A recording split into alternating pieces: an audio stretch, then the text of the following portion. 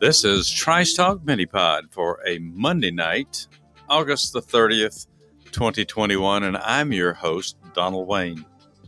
Mini-Pod, that gap filler between episodes of Trice Talk, a mini version, if you will, of our regular show where I limit the subjects as well as the time for the show itself, most of the time.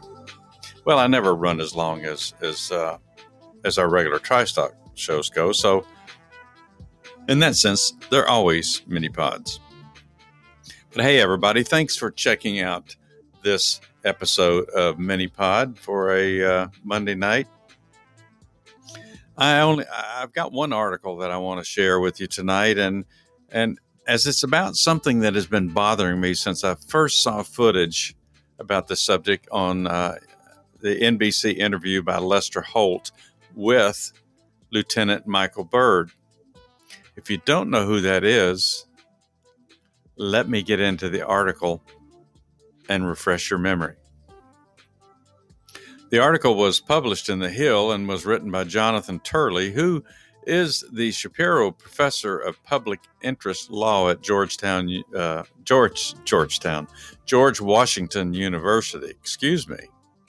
His commentary is titled Justified Shooting or Fair Game. Shooter of Ashley Babbitt makes shocking admissions. All right, let me calm the background here so the boat people don't start singing in the middle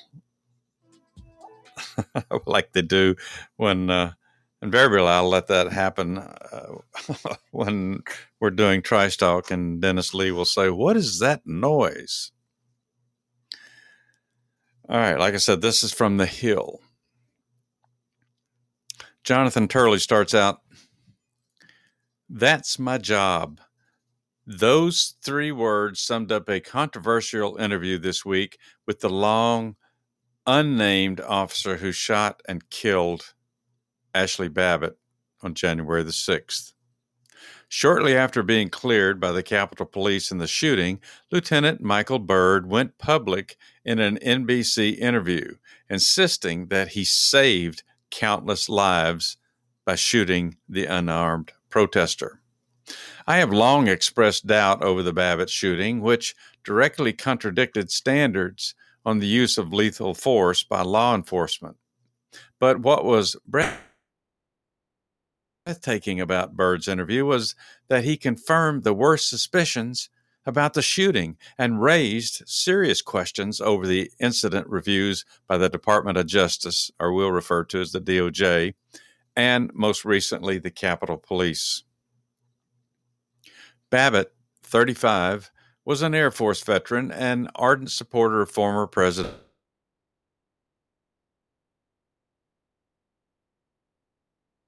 college results and stormed into the Capitol when security lines collapsed. She had no criminal record, but clearly engaged in criminal conduct that day by entering Capitol and disobeying police commands. The question, however, has been why this unarmed trespasser deserved to die. When protesters rushed the House chamber, Police barricaded the chamber's doors. Capitol Police were on both sides, with officers standing directly behind Babbitt. Babbitt and others began to force a way through, and when Babbitt started to climb through a broken window, which is a portion of the door, that is when Byrd killed her. He killed her. At the time, some of us familiar with the rules governing police use of force raised concerns over the shooting. Those concerns were heightened by the DOJ's bizarre review and report, which stated the governing standards but then seemed to brush them aside to clear Byrd. The DOJ report did not read like any post-shooting review I've read as a criminal defense attorney or law professor. The DOJ statement notably does not say the shooting was clearly justified. Instead, it stressed that prosecutors would have to prove not only that the officer used force that was constitutionally unreasonable, but that the officer did so willfully. It seemed simply to shrug and say that the DOJ did not believe it could prove a bad purpose to disregard the law, and that evidence that an officer acted out of fear, mistake, panic, misperception, negligence, or even poor judgment cannot establish the high level of intent. While the Supreme Court, in cases such as Graham versus Connor, has said that the courts must consider the facts and circumstances of each particular case, it has emphasized that lethal force must be used only against someone who is an immediate threat to the safety of the officers or others and is actively resisting arrest or attempting to evade arrest by flight, particularly with armed assailants. The standard governing imminent harm recognizes that these decisions must often be made in the most chaotic and brief encounters. Under these standards, police officers should not shoot unarmed suspects or rioters without a clear threat to themselves or fellow officers. That even applies to armed suspects who fail to obey orders. Indeed, Huntsville police officer William Ben Darby recently was convicted for killing a suicidal man holding a gun to his own head. Despite being cleared by a police review board, Darby was prosecuted, found guilty, and sentenced to 25 years in prison, even though Darby said he feared for the safety of himself and fellow officers. Yet law professors and experts who have praised such prosecutions in the past have been conspicuously silent over the shooting of an unarmed woman who had officers in front of and behind her on January the 6th. All right, now I'll break away from the article just for a second. They showed that video hundreds of times over a period of a few weeks when Ashley Babbitt was shot, and they showed that group of people they were banging on the glass portions of those doors into the Capitol building. And you could clearly see two officers that appeared to be standing there somewhat against the wall. I can't say that they focused on them long enough to really tell if they look concerned, but what do you want to say? Their body language, I guess, if you will, didn't really look to me like they were saying, they're in fear for their life, or that they were even too concerned about what was about to transpire when those people broke through the doors. But it seems like those two officers could have tried to personally, if I wasn't going to do anything, like they appeared to be standing there doing nothing. Now, they may have been trying to discourage people verbally from doing what they were doing, but they weren't forcibly trying to stop people from doing anything. You'd think that if they stood in front of the doors with guns drawn, they might have been able to made a difference, but that's pure speculation. That's hindsight. But just the fact that there were at least two police officers behind Ashley Babbitt that didn't do anything to stop them that we could see in the video, at least. Back to the article. So Byrd went public soon after the Capitol Police declared no further action will be taken in the case. He proceeded to demolish the two official reviews that cleared him. Byrd described how he was trapped with other officers as the chants got louder, with what sounded like hundreds of people outside that door. He said he yelled for all the protesters to stop. I tried to wait as long as I could. I hoped and prayed no one tried to enter through those doors. But their failure to comply required me to take the appropriate action to save the lives of members of Congress and myself and my fellow officers.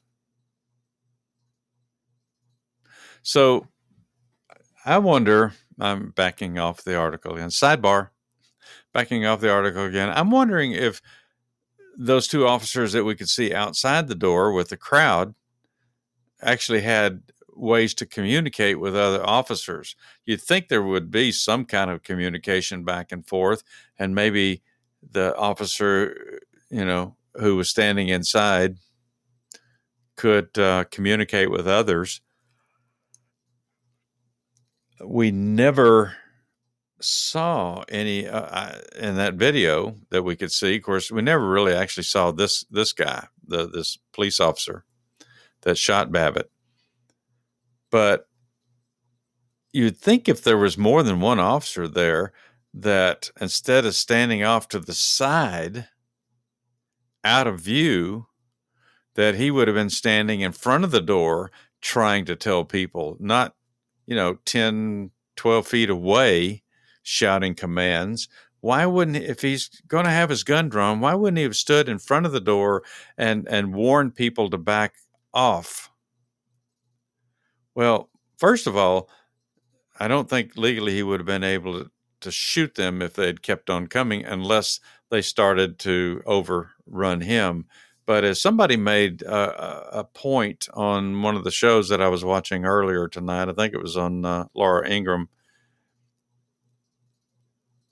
it's odd that there were a number of police officers that encountered some protesters that did get roughed up, had some scrapes and bruises and so forth, but none of them ever fired upon any of the people in the crowd. It's just this one guy shoots this one unarmed woman who unfortunately was the first person to come through the broken window, I guess, the broken window in the door. And he felt so threatened, even though he wasn't standing in front of the doors. He felt so threatened that he had to shoot and kill her.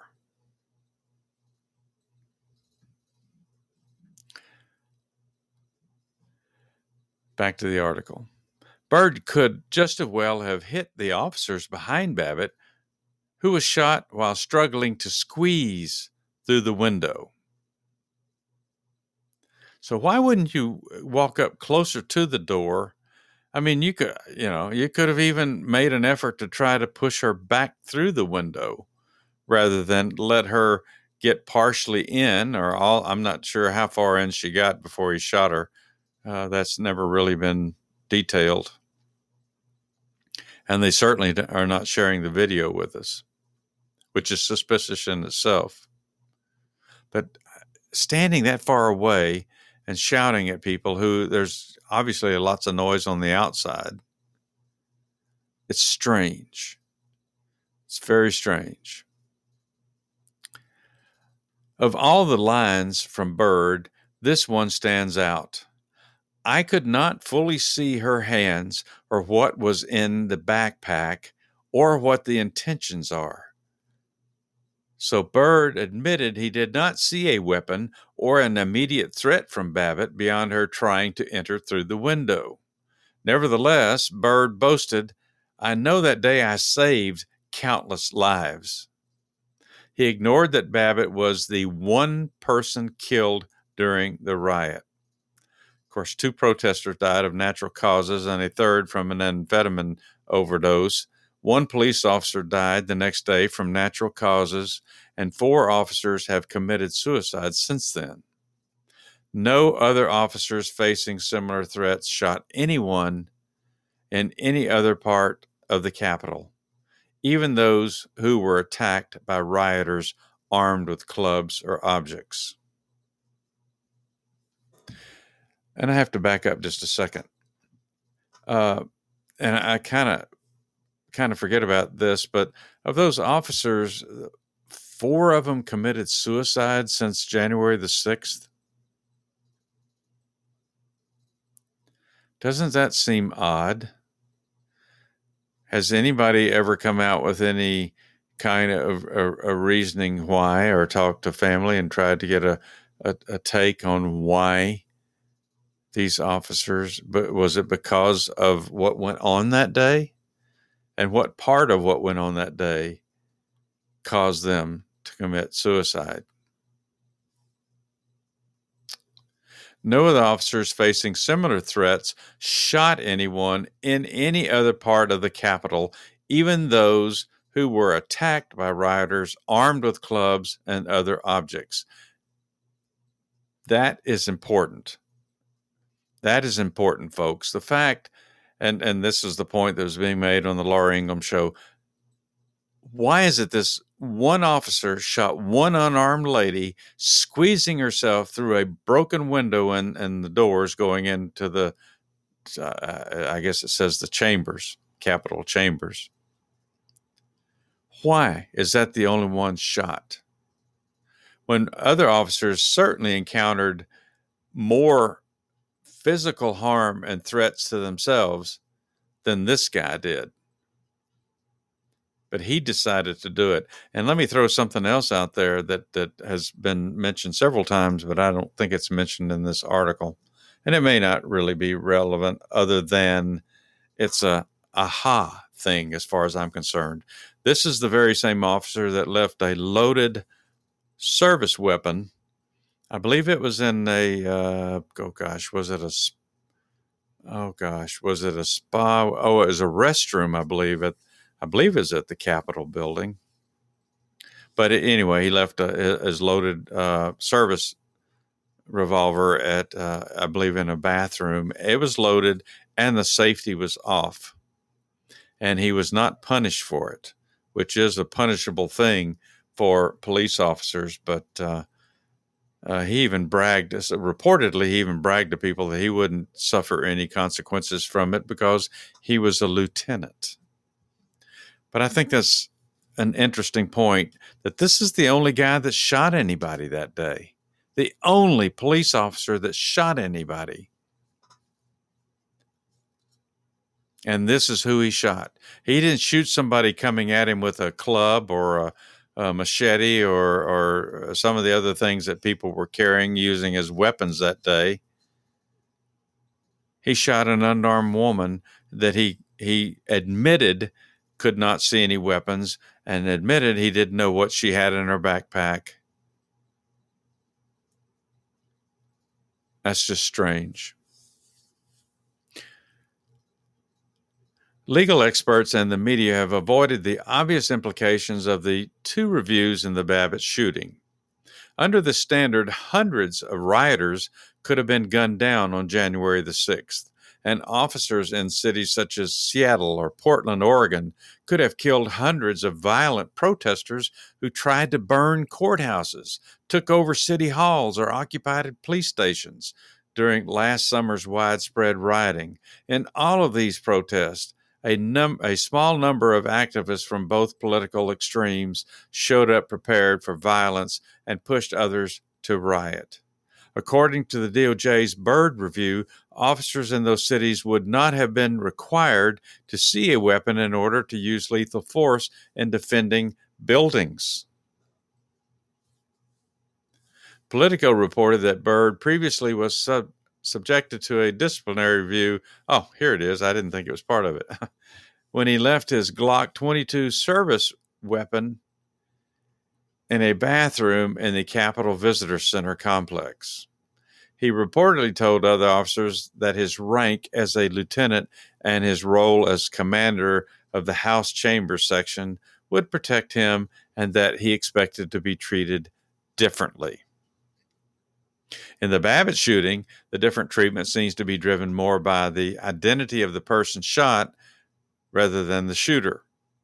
Babbitt is considered by many to be fair game because she was labeled an insurrectionist, which, by the way, the FBI has said officially now, everybody remember this, the FBI has said what happened on January 6th cannot be called insurrection. They would not call it an insurrection. There was not evidence of that. To describe her shooting as unjustified would be to invite accusations of supporting sedition or insurrection. Thus, it is not enough to condemn her actions, as most of us have done. You must not question her killing. Like many, I condemn the January 6th riot, along with those who fueled the unhinged anger that led to the violence, as the desecration of our Capitol and our constitutional process. But that does not mean rioting should be treated as a license for the use of lethal force, particularly against unarmed suspects. The job of officers to which Byrd referred often demands a courage and restraint that few of us could muster. As shown by every other officer that day, it is a job that is often defined by abstinence from rather than an application of lethal force. It was the rest of the force who refrained from using lethal force despite being attacked that were the extraordinary embodiments of the principles governing their profession. This guy is questionable. This guy, how in the world they can call that a justified shooting is beyond me, other than what Jonathan Turley has pointed out here, is that Ashley Babbitt falls through the cracks in liberal society because she is somebody that supported somebody that they hated, that they could not stand. And I'm not just making this up, but if you listen to the reporting that was done for the last 4 years about Donald Trump and anybody that supported him and anybody in his administration, those people didn't have rights. I should say, we didn't have rights according to liberals because you supported somebody they couldn't stand.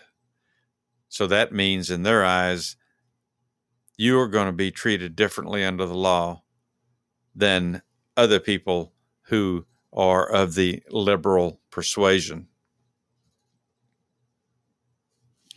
There probably was a lot of people last year that could have been shot. I couldn't be a police officer for a number of reasons. Not saying that I'd go around shooting people. Certainly, I can't even imagine being at a point in your life where you have to do that. But to have taken the abuse that they have taken, especially last year, and really almost the entire time of the Trump administration, but most especially last year when it got the worst, when people were throwing stuff on police officers, throwing bricks and other objects at police officers, when they were running up to them without any consequences at all and pouring water on them, or in cases, worse things. Or they were assaulting and destroying police vehicles, or like it said in this article, they took over police stations and set fire to police stations.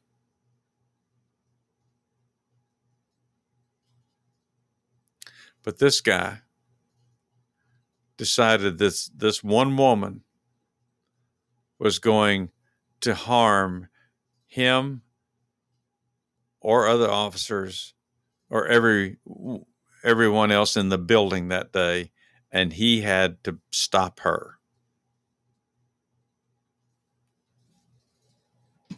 And liberals have given him a pass, and all but short of patting him on the back and saying, "Way to go, bud. You saved us all that day."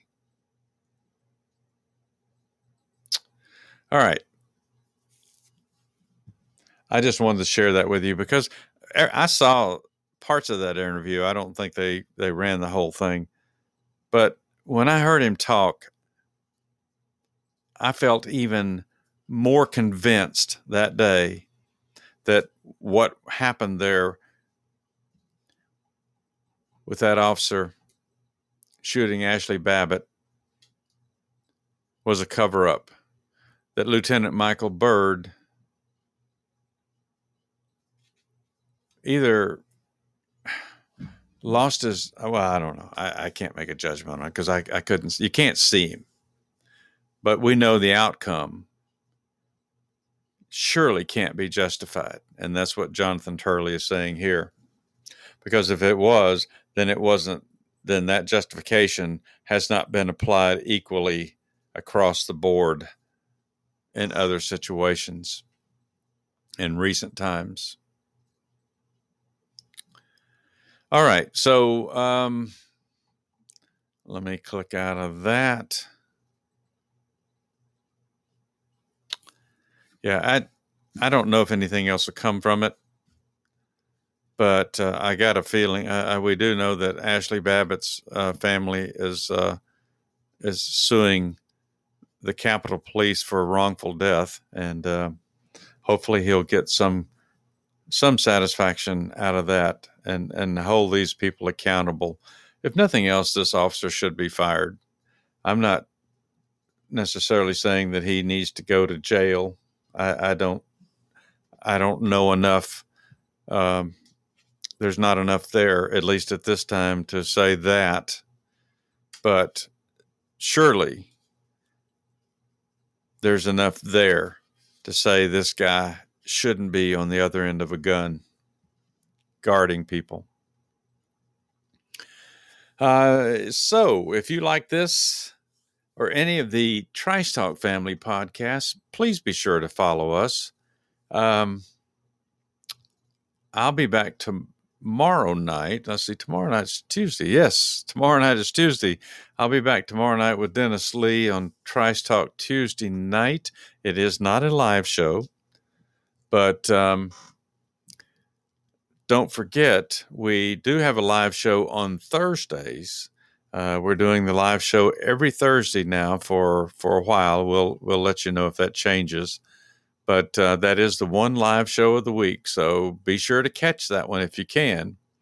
We come on at 10 o'clock on Thursday night on, of course, Podbeam.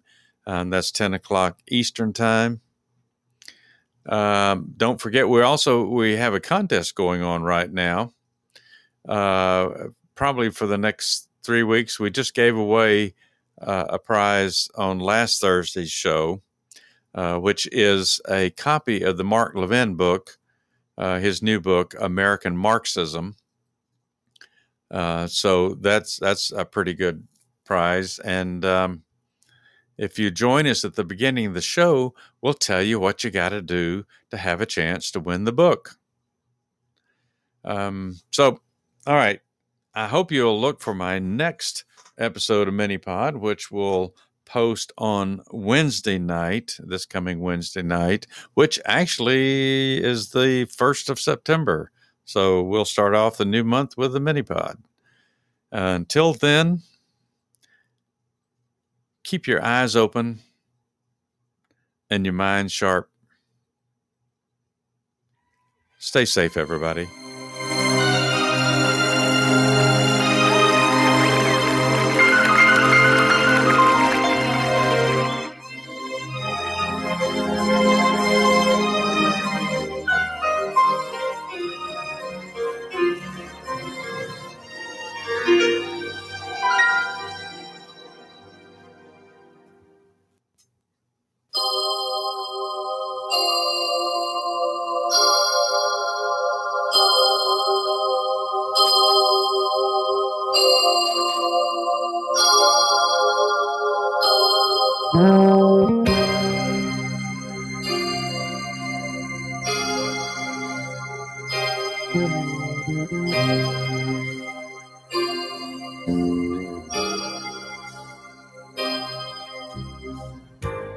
Harry got up, dressed all in black, went down to the station, and they never came back.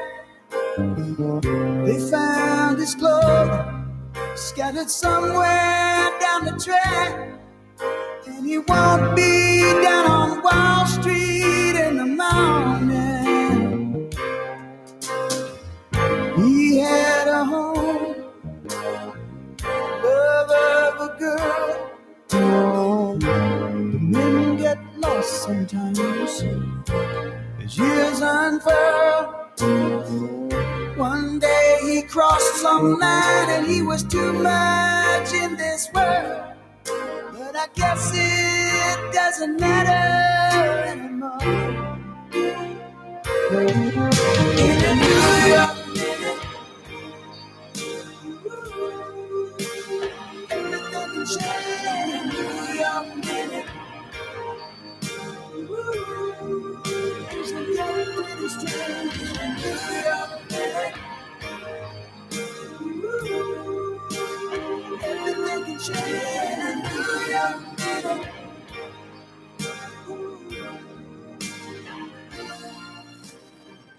Lying here in the darkness, you hear the sirens wail.